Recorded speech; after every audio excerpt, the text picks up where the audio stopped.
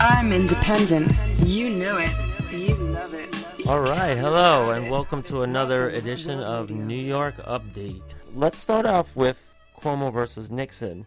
In the polling, Andrew Cuomo is still maintaining a healthy lead here, July 30th. So we're at the end of July, and the primaries are going to be Thursday, September 13th.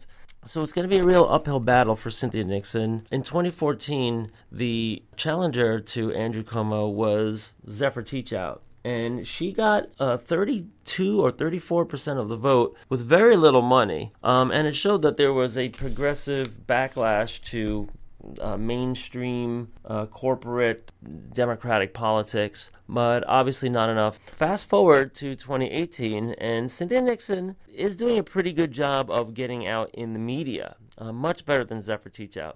In fact, Governor Cuomo's strategy in 2014 was simply to ignore her. He hasn't been ignoring Cynthia Nixon this time around. Cynthia Nixon has forced him to change a couple of policies. He has changed his position on a pipeline in Rockaway Beach. He's changed his position on voting rights for prisoners or ex-prisoners.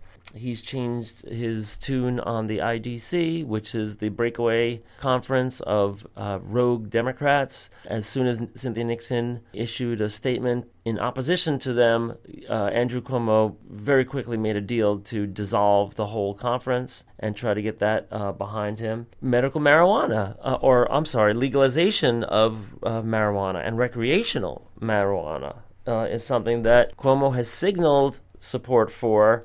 And it's funny, Cynthia Nixon gets a couple of headlines and, a couple of thousand people like her tweets. And all of a sudden, Andrew Cuomo was changing his tune. So this is how democracy works. Nobody's really going to stand up and pay attention to you if you're talking about fixing problems or doing the right thing or having a conscience or anything like that. But they will pay attention to you if you mobilize a whole bunch of volunteers, put people on the ballot, and then those people start getting elected. Cuomo is making some moves. He's not other moves he's not making. And one of the items I wanted to talk about, a really big issue, because it's not only Cynthia Nixon that's weighing in on this issue, but it's going to end up being everybody else running for office in New York. The state Senate, the state assembly, everybody gets a vote. And the issue is big because it not only has to do with education funding and the funding for needy schools, but it's also an issue that decides how the MTA repairs are paid for. Everybody knows New York City subways have been going through a terrible year or two with delays and track repairs, and they just don't have the money. Everybody's saying, well, how are we going to address this?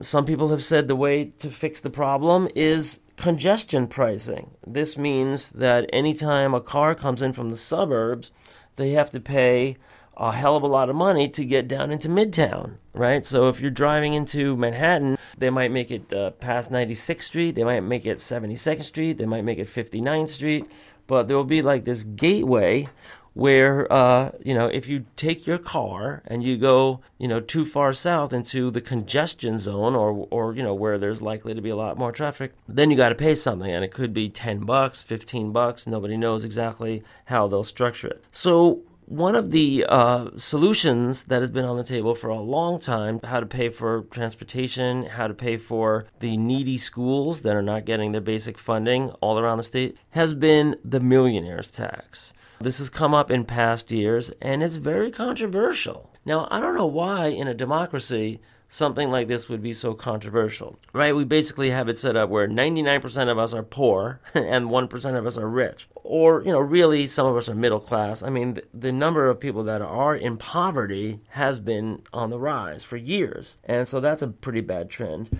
But, the average person is paycheck to paycheck. Maybe they have some credit card debt or, even if you're doing okay, you probably have a home loan, which is going to take 30 years to pay off. Maybe you have student loans. America, it's tough, for the average person. And then in New York, we have, the millionaire class and the multimillionaire class and the billionaire class and the multi-billionaire. New York City is where Wall Street is, and where there's a lot of very rich, wealthy business people and people that inherited money and people that are, investors, and they have their businesses there. They have hedge funds or equity firms. The question for a long time has been, well, why don't we just take some money from the rich to pay the bills and, help everybody else? It would seem that in a democracy, that would be pretty easy to do, right? How can the 1% possibly compete with the 99% if you're voting in a democracy?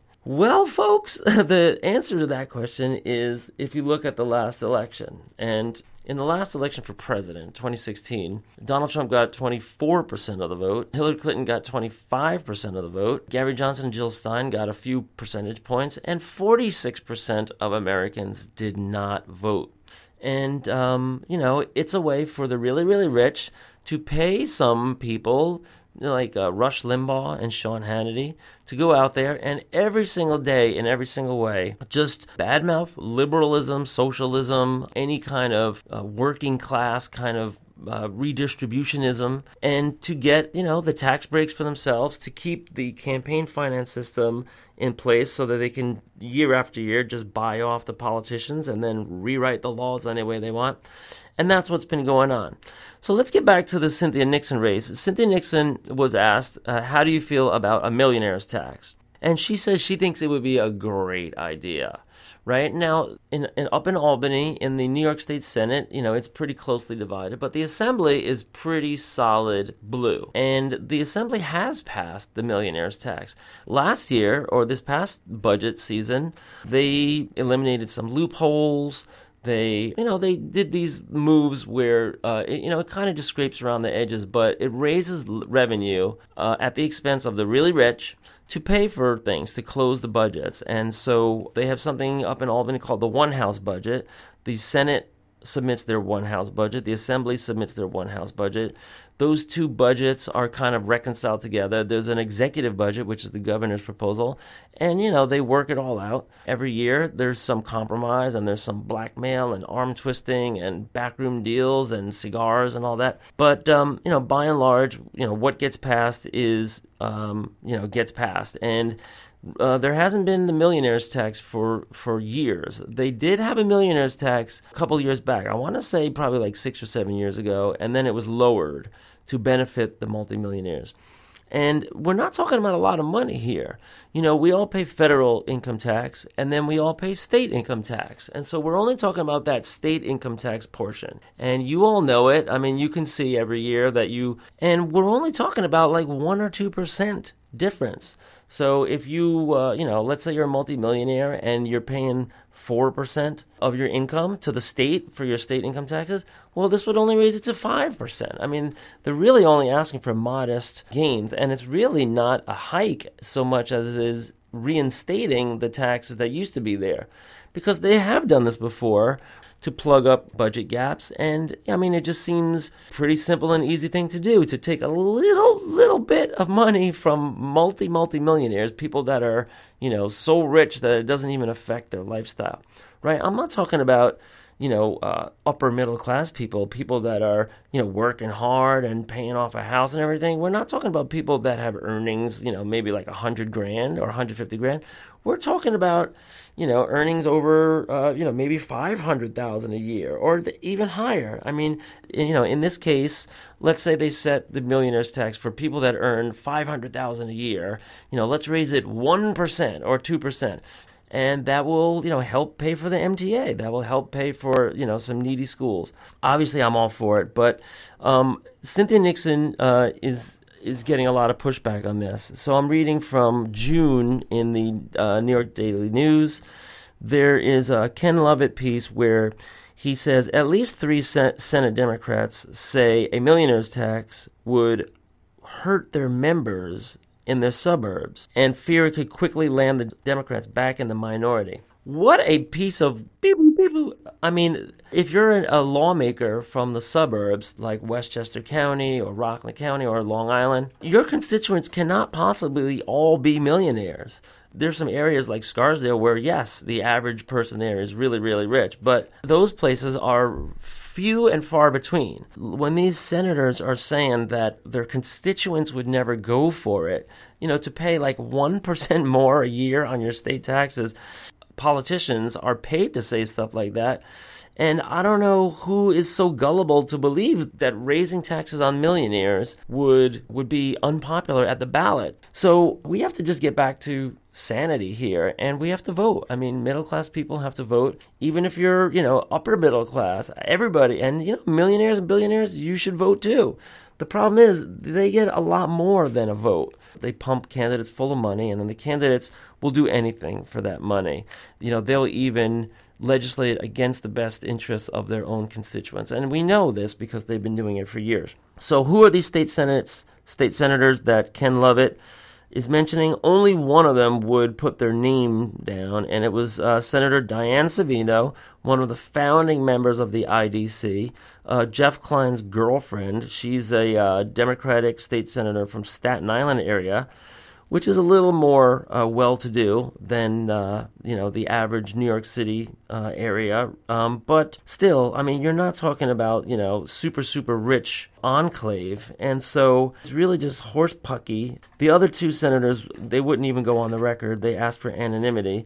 But, they say it plays into the hands of Republicans who are aggressively seeking to tie the suburban and upstate Democrats to Bill de Blasio and his liberal agenda.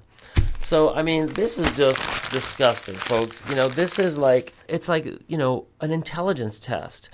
If somebody says, that politician's not good because he raises taxes, doesn't anybody stop and say, well, wait a minute, whose taxes did he raise? Did he raise everybody's taxes? Or did he only raise taxes on multimillionaires, in which case it would only affect 0.1% of the population? But, this is the mindset, folks. This is the authoritarian mindset, or the Republican mindset, or conservative, whatever you want to say. I really think that if you're middle class, you should vote in your own economic interest. I'm not afraid of the word socialism. Democratic socialism is not the same as like Venezuelan socialism or socialism from Red China. Democratic socialism is the type of government they have in Scandinavia, in Finland, Iceland, Norway, Germany, Canada, Australia, Japan. It works. France, UK, Switzerland, pick your country, and there's totally successful models of democratic socialism that have been working for decades and decades, and those countries have far less debt than us. And, they have, a little bit more of a social safety net. But, that's better than giving, tax breaks to multi-billionaires and just buy over the government. I don't think the founding fathers of this country wanted that system. They wanted to get away from aristocracy and monarchy, and I feel like we've just been falling right back into it. So Andrew Cuomo is, kind of this, conservative Dem or, corporate Dem. And when you follow the money trail, that's what tells you anything you need to know, because these IDC members and Andrew Cuomo and, even Hillary Clinton and Obama, they were taking money from Wall Street. They were taking money from rich fat cats. And in the case of Andrew Cuomo, he's taking money from the same hedge fund managers and billionaires that are funding the Republicans, that are purposely funding a balanced or a deadlocked Albany, so that there's a very narrow margin of victory for everything, and all they got to do is spread some cash around to get it. It's going to be interesting to see what happens in this race. I'm not sure if Nixon is really making the strides that she needs to in the polling, and so that's worrisome. But on the other hand, she's getting a lot of media attention. And ever since the Alexandria Ocasio-Cortez race, Cynthia Nixon has been celebrating AOC. She's been endorsing her, appearing with her, taking photo ops with her, doing everything she can to ride the coattails and the success of AOC. And that's because Alexandria Ocasio-Cortez really did create an earthquake in the Bronx and Queens, in her district, where she unseated corporate Democrat Joe Crowley. Joe Crowley was the fourth senior-most Democrat in Congress and was in line behind Nancy Pelosi to take over as Speaker potentially. But instead, he's going to be out of a job in January because Alexandria Ocasio-Cortez took him out. And the way she did it was by, just saw this today in some of her campaign materials, she increased turnout in the district by 68%. 68% of people voted in that race did not vote in the last cycle. That's incredible. I mean, she energized new people to come out. I'm sure some of this was Donald Trump. But, she also did a lot on her own, to, get out there as a bright young personality, talking about, giving back, working people dignity. She's pro-labor. She's for raising taxes on the multimillionaires, Medicare for all. And she's very eloquent. I went on her website and read about it. She's very eloquent when it comes to campaign finance. And she believes that this is the number one root cause problems in our political arena, is that the really, really rich have been buying off both sides. And so from day one, she refused to take corporate money. Now, the question is that spreading? Cynthia Nixon has vowed not to take corporate money, and Senator Kirsten Gillibrand has also vowed not to take any corporate PAC money. She did say she was going to take PAC money from unions, but that's a little bit different. And so it is spreading. And, there are some Democrats that are kind of on the fence. Should I stick with the Clinton-Obama model, and be an ally to Wall Street and just kind of be a little bit better than the Republicans? Or should I really, join this progressive movement, this whole Occupy Wall Street movement and, social justice and Black Lives Matter and take off on that?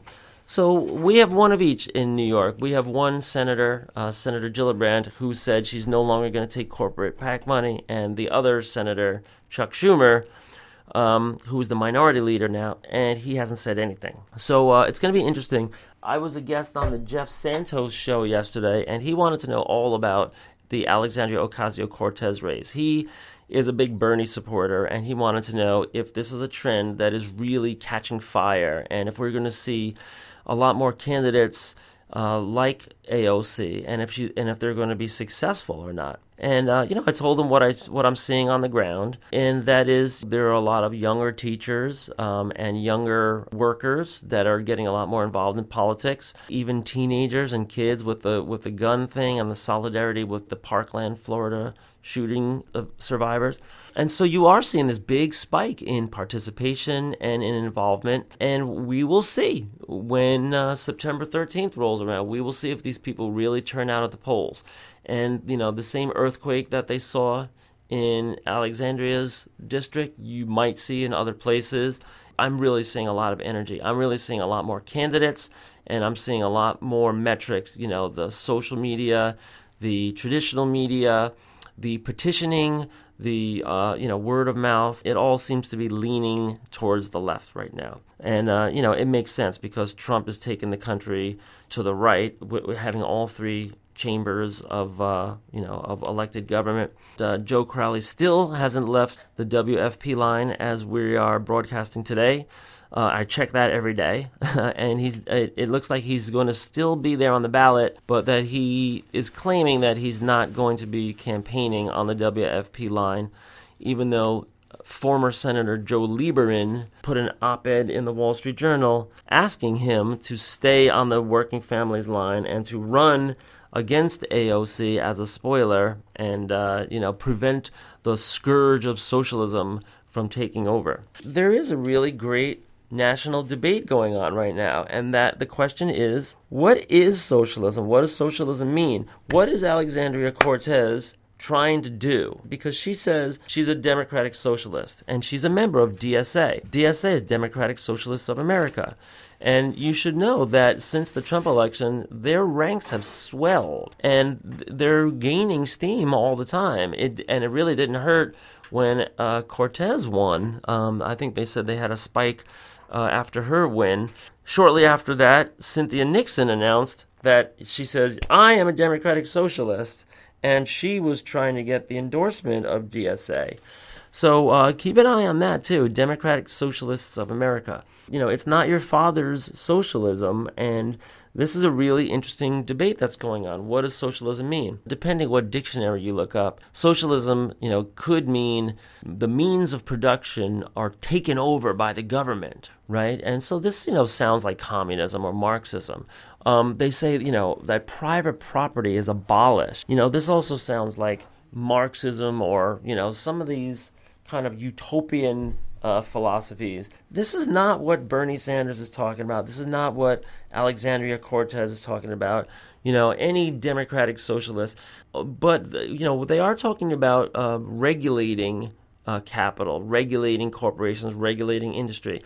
The Democratic Party is pretty obvious. It means the people vote and the majority rules, and it's government by the people for the people, like Abraham Lincoln said. But it's also socialism. That means it's meant to benefit the greater group, the larger mass of people, right? Not the elite 1%. It's, bringing the focus back to the middle class, back to the workers, to where the greatest population is.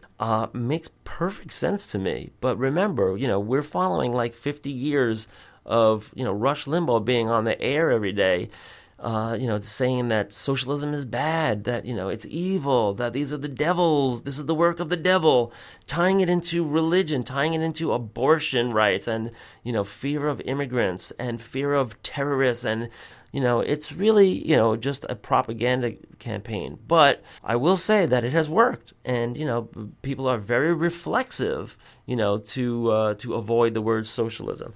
And they're also reflexive to avoid anything to do with taxation. Like I don't want anyone saying, that I like to raise taxes.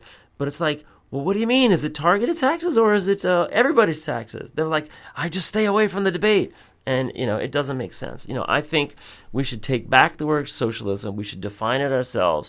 And if you look at President Eisenhower back in the 50s, he was practicing socialism. There they had a high tax rate for millionaires and billionaires. And they were unapologetic. We were rebuilding after World War II, and that's what we needed.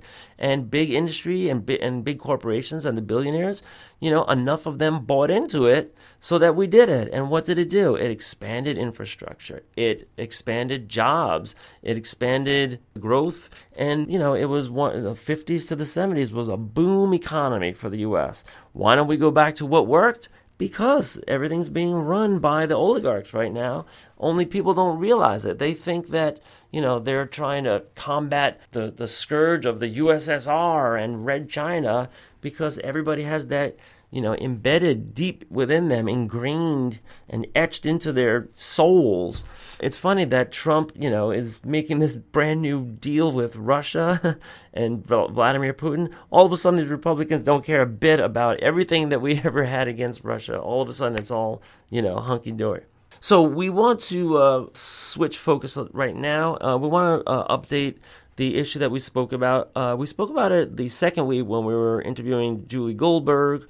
Also the first week when we spoke about Betsy DeVos. But there's a big issue in New York having to do with ultra-Orthodox yeshivas. It's only a small percentage of the Jewish schools, the private schools, religious schools.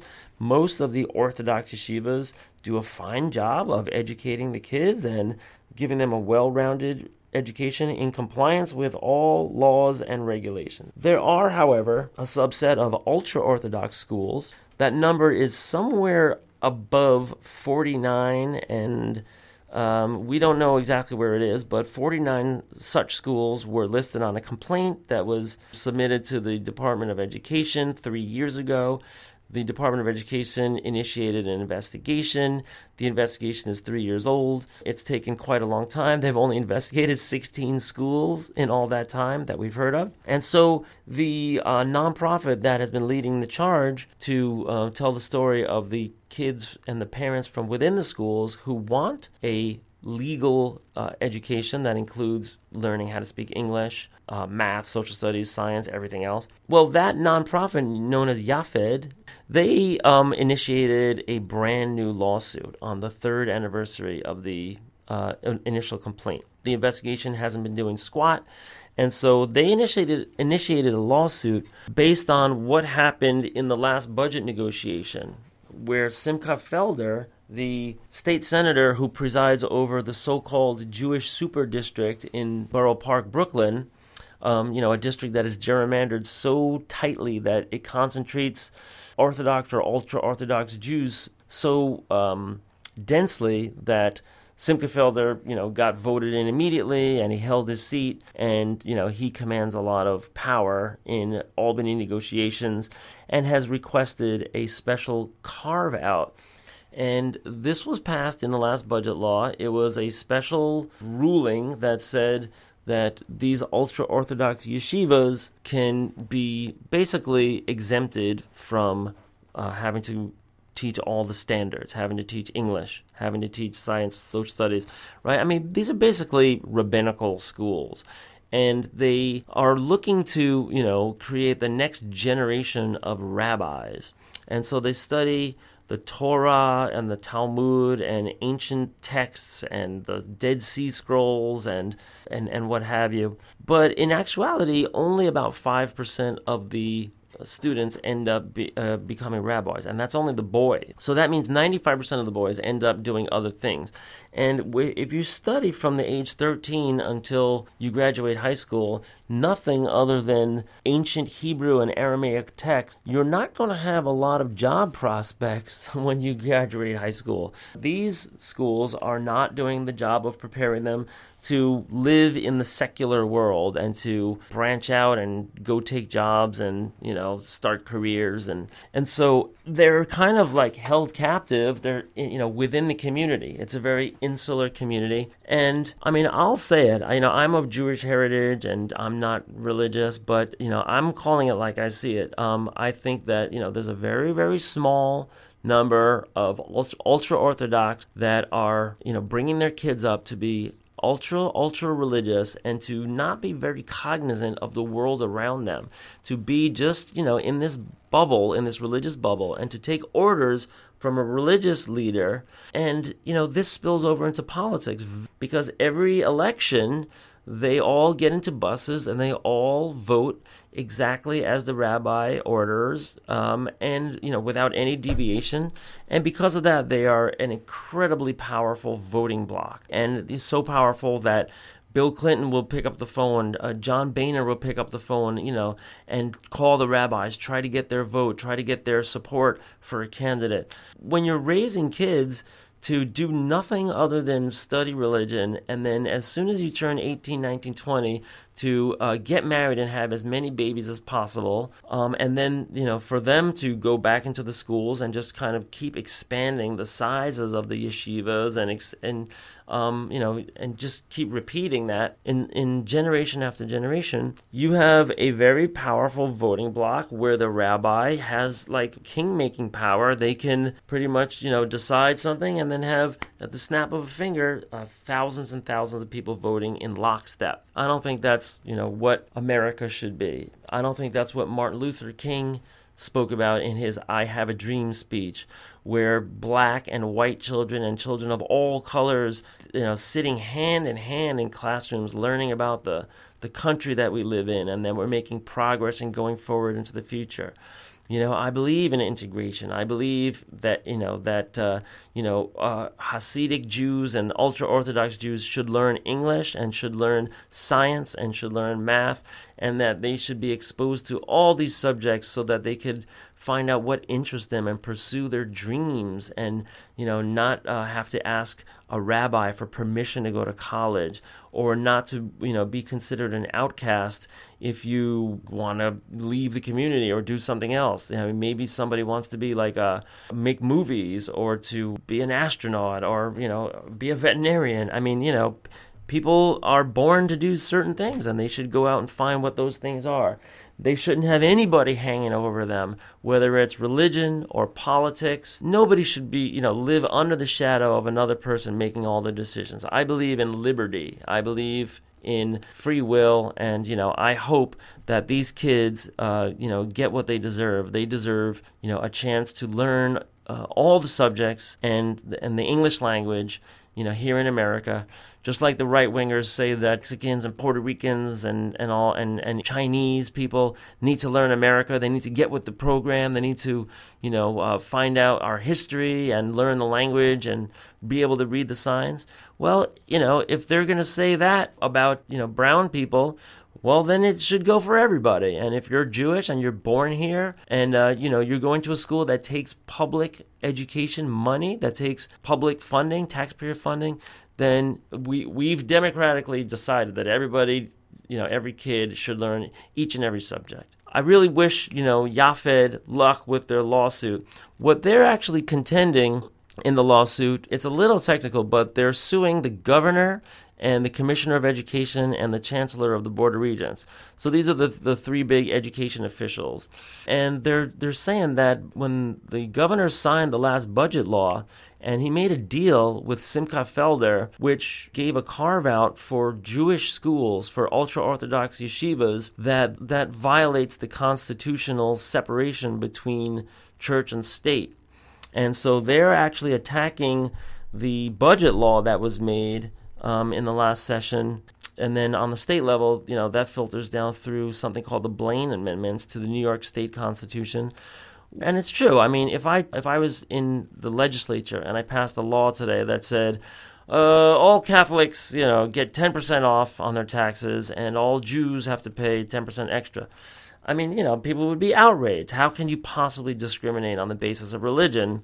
Well, the same thing goes for school. How can we not have equal application under the law of our laws? And so, they get around that by saying, well, this only applies to schools that, have hours that go from 8:30 in the morning until 9:30 p.m. at night, and only, yeshivas do that. And so, it is a little fancy footwork, but hopefully the lawsuit will get to the bottom of it and root out all of that corruption and expose these people for what they are. They're subjugating tens of thousands of Jewish boys in order to make them, like mindless voters, that follow the dictator. And I'm not for that. I mean, it's really the parents in these schools that are blowing the whistle, but they're doing it anonymously, and that's why this organization YAFED exists, is to protect them. All they want, they don't want to leave these schools. They follow the same, religious sect that they were in and their parents were in and grandparents were in. They just want the legally prescribed curriculum or the standards. And, and so can my kid please learn English here? Can my kid please understand science? It's a little contentious, but I think we're headed towards progress. This lawsuit did get some attention here in the New York Post recently. There was also a Times piece that spotlighted the lawsuit and the new push. The Jewish lobby, the lobby that represents these ultra-Orthodox yeshivas, they don't have to be thrilled over the moon, but they should not be going to whistleblower organizations begging for help, and bringing the state, in and bringing investigators in. They should get, the parents should get the education that they want, which is the type of an education that will give them a good paycheck at the end so that they're not reliant on, the religious leader, to go tell me where I can go work and go tell me what I can go do, and train them how to go apply for welfare and train them how to apply for food stamps and housing subsidies and healthcare subsidies. How about we all just find a job that we love doing and just work and pay our own way? That's how I feel. Let's get on to this other headline that came out this week. The headline is a little bit related to the Cuomo race. Andrew Cuomo is a big proponent of charter schools, and for years, by opening up charter schools and supporting the charter school movement and taking money from charter school movement, including Republican donors, Cuomo has been creating more and more and more schools that do not have unionized teachers. It's becoming a lot more noticeable after the Janus Supreme Court decision that Cuomo has actually created what they call a scab army. If you look at all these teachers in all these schools, and it adds up to thousands of teachers, they're not in a union. They don't get benefits. They get paid less. They have no job security. I'm not sure if the pensions are comparable. I think they have 401ks, which are only as good as you're working. But if you can be fired on a whim because, you spilled a soda on the principal or something, you have no job security. And so, Andrew Cuomo is being disingenuous when he's trying to say that he's going to be supporting unions following the Janus versus AFSCME decision. He has been quietly creating an army of non-unionized teachers by supporting charter schools. And he wants to continue expansion of charter schools to this day. He was leading the state before Betsy DeVos was even nominated as the Secretary of Education. And that goes on today. So when you talk about charter schools, you're talking about these privatized schools. They take public money from the taxpayer and they are privately managed. They're managed by these, management companies and these networks that are, the CEOs get paid a lot more than public employees, and they base everything on test scores. Nothing else matters. And the biggest chain of charter schools in New York State is called Success Academy. And I think they're up to like 46 schools now. All the schools are in New York City. Success Academy started years ago, and little by little they've been adding on grades. They started out with little kids, and they started out with kindergarten, first and second grade, and then those kids got older, and so they opened up more middle schools, and then those middle school kids got older, and they started opening up high schools. Now they're having a problem, right? So there's this big chain. They got like dozens of schools, and not too many high schools, and they just started opening up high schools to accommodate the students that they've been teaching through elementary and middle school. There's a piece in the paper that is talking about a mass exodus. Lost the majority of their teachers between last year and this year.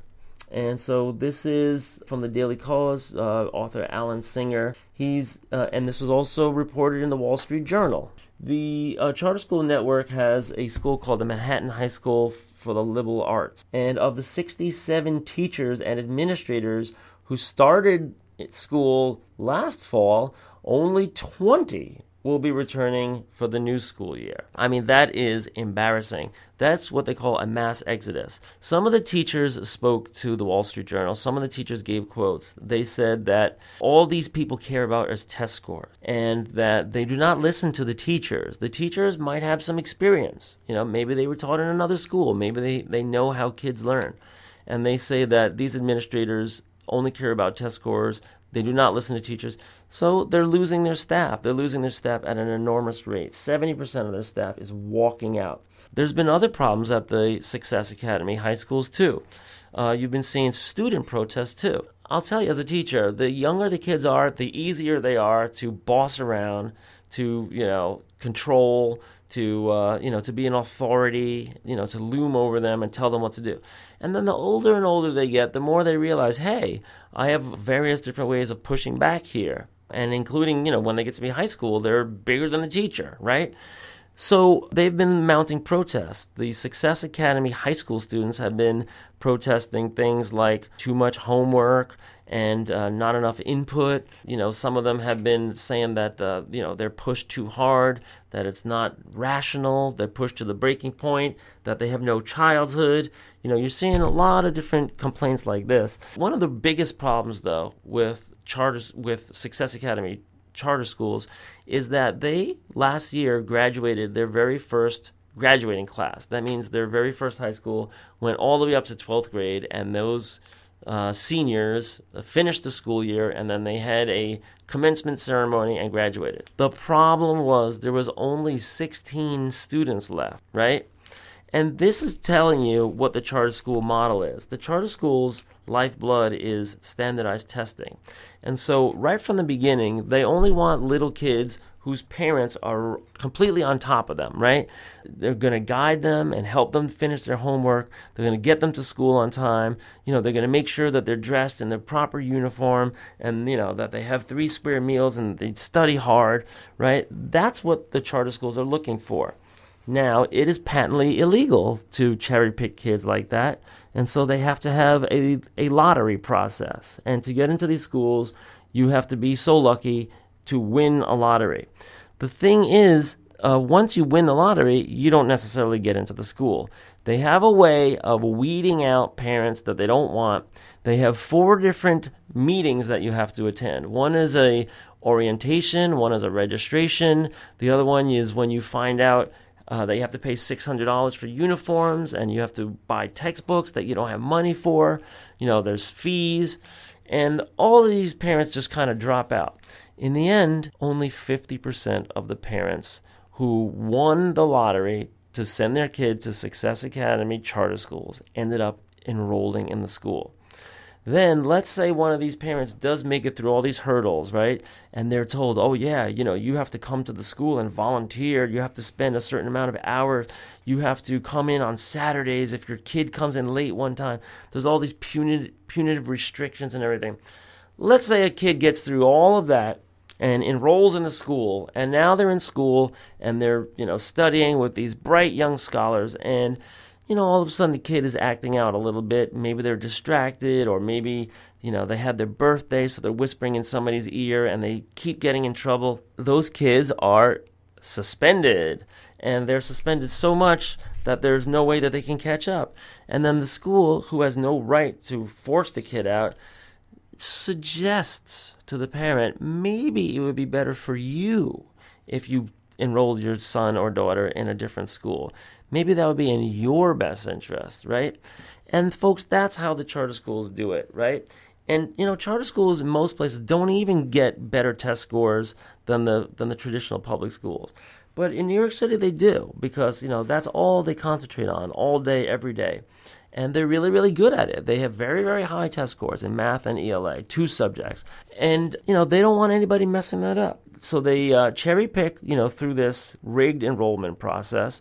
They only market to families that they want. There's nothing stopping them from renting a mailing list and getting, Black and Hispanic families that have good credit or that are car owners or whatever.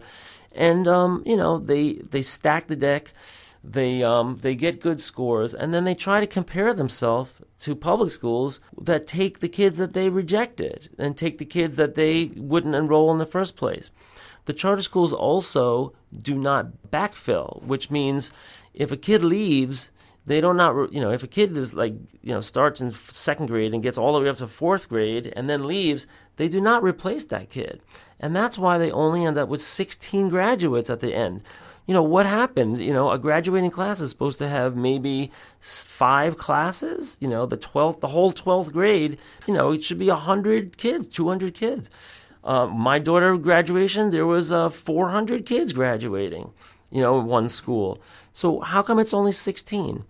The answer is because all these kids get weeded out little by little until there's nobody left. And, I'm sure that these 16 kids that are left are all college-bound geniuses that are, that have got bright futures.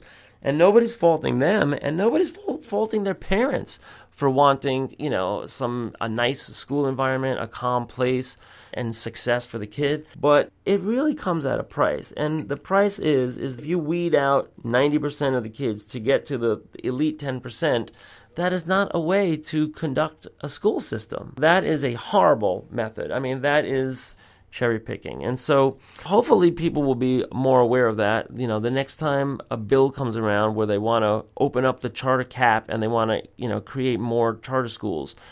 You cannot do this in New York State. You would have to pass a law in Albany to open up the cap. And so, every single state senator and state assembly member and the governor all have a say in this. They all have a vote in this. And, when you're voting for your representation, for your lawmakers, you should ask them how they stand on charter schools. And maybe, if you live in a suburb like this, you don't have charter schools there. It's like a not in my backyard thing. But, where there are charter schools, realize for every charter school that they say there's a success story, there's the other side of the seesaw where there's, a school with a higher concentration of high-need kids that the charter schools are ignoring because they haven't been enrolling them. So, that's one way that the, corporate education reformers have been screwing over, the population. I mean, basically they're picking your pocket because every time they open up a charter school, they're shrinking or closing down a public school. And folks, we don't need that. We need public education. It's the cornerstone of democracy. Getting a little socialization along the way and, taking advantage of the opportunities that we have. And, if you're a rich, wealthy family and you want to send your kid to a private school and they have a great program there, God bless you, more power to you. Do whatever you want. But public schools are definitely the way to go. The vast majority of kids in a region or in a state or in the whole nation. And so that's what we really need to be encouraging. We do want to mention one last thing. Julie Goldberg, who we interviewed for State Senate on this show 2 weeks ago, is going to be having an event this Thursday coming up with Zephyr Teachout, who is the progressive candidate who's running for Attorney General. Now, Zephyr Teachout is an interesting personality because she ran for governor 4 years ago against Andrew Cuomo. I mentioned before she got about 32% of the vote on a shoestring budget. Then she ran for Congress, and she attracted the attention of billionaire Robert Mercer. And the last thing he wanted was Zephyr Teachout to go into the House of Representatives. So he bankrolled an opponent by the name of John Faso, who was like a Wall Street hedge fund guy, and spent millions, I think it's $10 million. I mean, they broke every kind of record for a congressional race and funded her opponent. Robert Mercer, by the way, is the secret billionaire guy that was behind the Trump campaign that took over when it was floundering and hooked them up with Cambridge Analytica, that brought Steve Bannon on board and a couple of other people, a guy by the name of Bossy, who's kind of like a famous dirty trickster, and some communications people, and kind of rescued the Trump campaign, enabled him to win, and did the same for congressional races, just plastered money all over the district. And, TV commercials really help. And, getting postcards out and mailers and doing expensive polling and radio announcements, really put them over the top. So Zephyr Teachout is not giving up. Now that Eric Schneiderman has stepped down for New York Attorney General in a cloud of disgrace and scandal, Zephyr Teachout, the Fordham Law professor, constitutional professor, has stepped forward to run for Attorney General. She got a shipload of petitions signed, way, way more than necessary. I think you need 15,000 signatures on petitions, and she got something like 60,000. And so she's running for Attorney General, and what she's promising to do, should she be elected, is go after Trump. She wants to go after the Trump Foundation for criminal violations. The Trump Foundation is already being sued by the current New York State acting Attorney General for civil violations, and they are also seeking to ban the Trump Foundation from taking charitable contributions anymore. But Zephyr Teachout is looking to prosecute criminally, and not just Donald Trump. NRA was actually used as a funnel to take Russian money, which would be ordinarily illegal to spend in an election, but because they gave it to the NRA, and the NRA just turned around and say, hey, we're an American corporation or American organization, and then they gave that money to candidates, you're telling me that's legal? So I personally endorse Zephyr Teachout for Attorney General. There's some other candidates running in the race that aren't half bad, but I think that she would be the best because she's already suing Donald Trump under the Emoluments Clause of the U.S. Constitution. She joined a group called CREW, which is Citizens for Review of Ethics in Washington. And they contend that Donald Trump has been breaking the law from day one by not divesting his businesses and his international hotels. And if you become the president, it's right there in the Constitution. It's the Emoluments Clause. You're not allowed to take in anything of value. You're not allowed to have any business or store or hotel where any foreign officials and foreign governments can, buy things and purchase things, because that leads to corruption or the appearance of corruption, which we definitely have, and Trump is already in hot water over this. They've had reports of, the Russian delegations just renting out entire floors of the Trump International Hotel, just sinking more and more money into, his private business while he's the president of the United States. Same thing with his country club. As soon as he got elected, he tripled or doubled the membership fee. And, there's nothing stopping, some Malaysian prime minister from becoming a member of that country club, paying him all the money in the world and, getting FaceTime with him. So that's exactly what the Emoluments Clause was designed to prevent. And that is exactly what Zephyr Teachout is suing Donald Trump on. There was just a ruling just 1 week ago that said that the case can go forward. And so these things do take time, but that's what's happening. So I see the time is after 7 o'clock. We did cover a lot of ground. We do want to leave you with the last announcement that Zephyr Teachout will be in Nyack this Thursday. She's going to be meeting State Senate candidate Julie Goldberg, who we interviewed last week. That would be 10 o'clock at the Gazebo, or the Big Clock in Nyack on Main Street. Coming to you from Nyack, New York, this has been Jake Jacobs with another episode of New York Update. Thanks always to Richard Quinn and Rockland World Radio for hosting us, and we'll see you guys back here next week. Sayonara. Welcome to the new sound of Rockland. RocklandWorldRadio.com. Exciting.